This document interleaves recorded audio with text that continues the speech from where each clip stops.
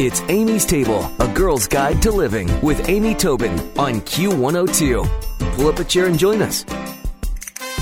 So here's a quote that I just discovered in the book, The Secret Thoughts of Successful Women. Here goes. I wasn't lucky, I deserved it.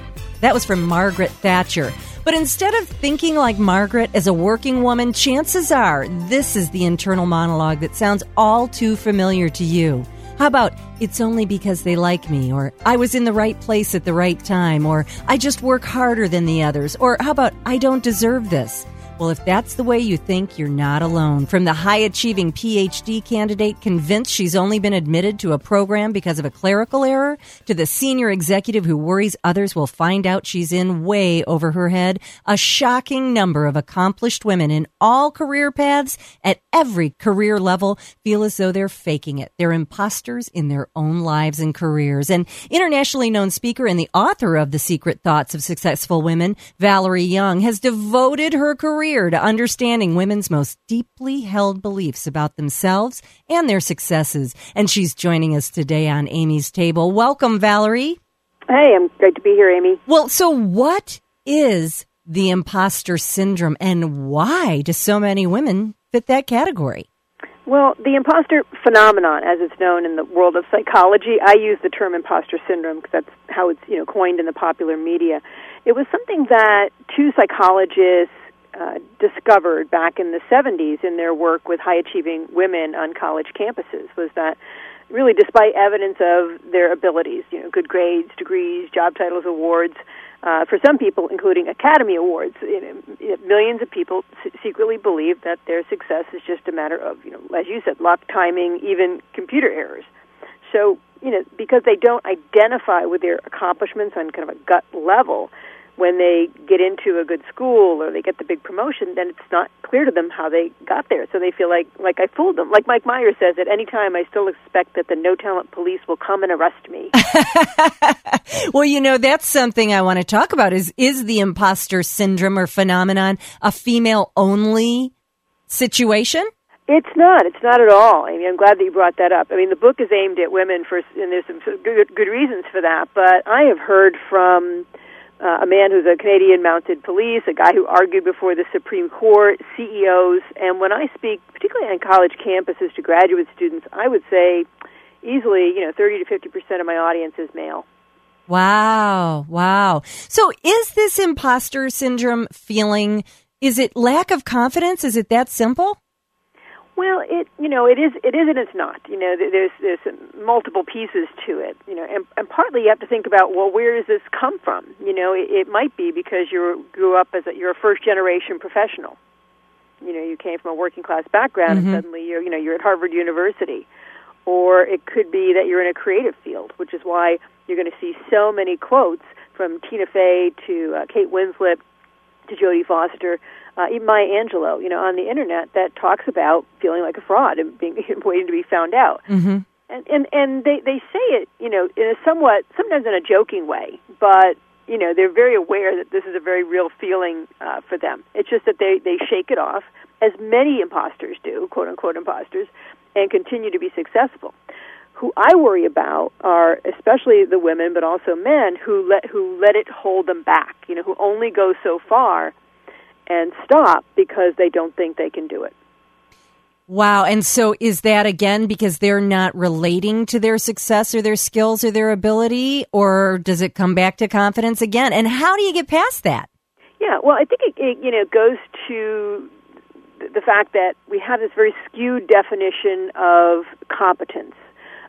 Nobody likes to fail, Amy, but it's been found that people who experience the imposter syndrome, they feel shame at failure, that they don't give themselves permission to have an off day, to not know everything. We often feel like we need to know 150%, raise our hand or throw our hat into the ring. Well, Valerie, that's something that I noticed when I was reading up on the book is that it turns into this acute perfectionism. Like you don't only have to know it all, you have to know everything and all of it and every dimension of it, or it's a failure. Oh, exactly. I tell people that it's crazy because what some people are trying to do is the equivalent of trying to get to the end of the internet. It's like they're waiting till they're going to wake up one day and go, now I'm an expert, or now I'm qualified. And, life is about lifelong learning. It's about failing, getting up, falling down, trying again, seeing what you learn from it. Or shades of gray in your successes and your failures. Some aren't so easy to define. They're somewhere in between. Absolutely, absolutely. Well, I think because we've all had moments of brilliance, we've all had that moment where we thought, hey, I'm kind of a hot dog, right? That we think we should be there 24/7. And that's just exhausting and impossible. Yeah, it's impossible, but we think because we're capable of brilliance, we really should be there. But you're right, it's just impossible. So what is that next step? I mean, first of all, what's the mistake that you've seen even the most experienced women make, and how do you overcome it? What is that next step? I think, kind of a few things. One is just for a lot of people, just knowing that there's a name for this. It makes you feel like you're not alone and, you're not crazy. And I want people to kind of put it in the context of whatever situation they're in, whether they are a student or in a creative field, as I said. But a big thing people can do, Amy, I think, is to separate feelings from fact. And what I mean by that is, everybody listening right now, I guarantee they're going to have an opportunity to feel stupid sometime in the next 24, 48 hours. But just because you feel stupid doesn't mean you are stupid. And that may seem like a fine point, but the words that we use when we talk to ourselves are important. So there's a big difference between somebody handing you a project and you saying, oh, my God, I have no idea what I'm doing, and somebody handing you a big project and you saying, wow, I'm really going to learn a lot. Oh, wow. Slight shift, but I totally get it. I totally get that. So it's whether it's a project, whether it's interaction with someone, whether it's learning a new skill, it's just taking it with that better attitude. Right. Starting a business, writing your book, whatever it might be. Denzel Washington said, if you're not failing, you're not really trying. Oh, that's good, too. That's very good. Well, there's a series of questions that you can ask yourself, sort of take the quiz of whether or not you might have this imposter syndrome. And they are, do you chalk up your successes to luck, timing, or computer error? Do you believe if I can do it, anybody can? Do you agonize over the smallest flaws in your work? Are you crushed by even constructive criticism, seeing it as evidence of your ineptness? All of these things, I'm sure all of us feel at one time or another. But if you've felt them once or twice, does that put you in the imposter syndrome situation, or is it just a bad day? Well, I think it depends on the person. We've all kind of had those moments. Yeah. But I think, deep down, if this little voice is going, oh, my God, that's me, trust that. Yeah, definitely. Well, of course, it's all about success, but also taking ownership of your success. But is it ever too late to become successful? Oh, no. I often use the example of Grandma Moses. She didn't begin painting till quite late in her life. She was in her 70s, I believe, and her most prolific work she did after she was 100.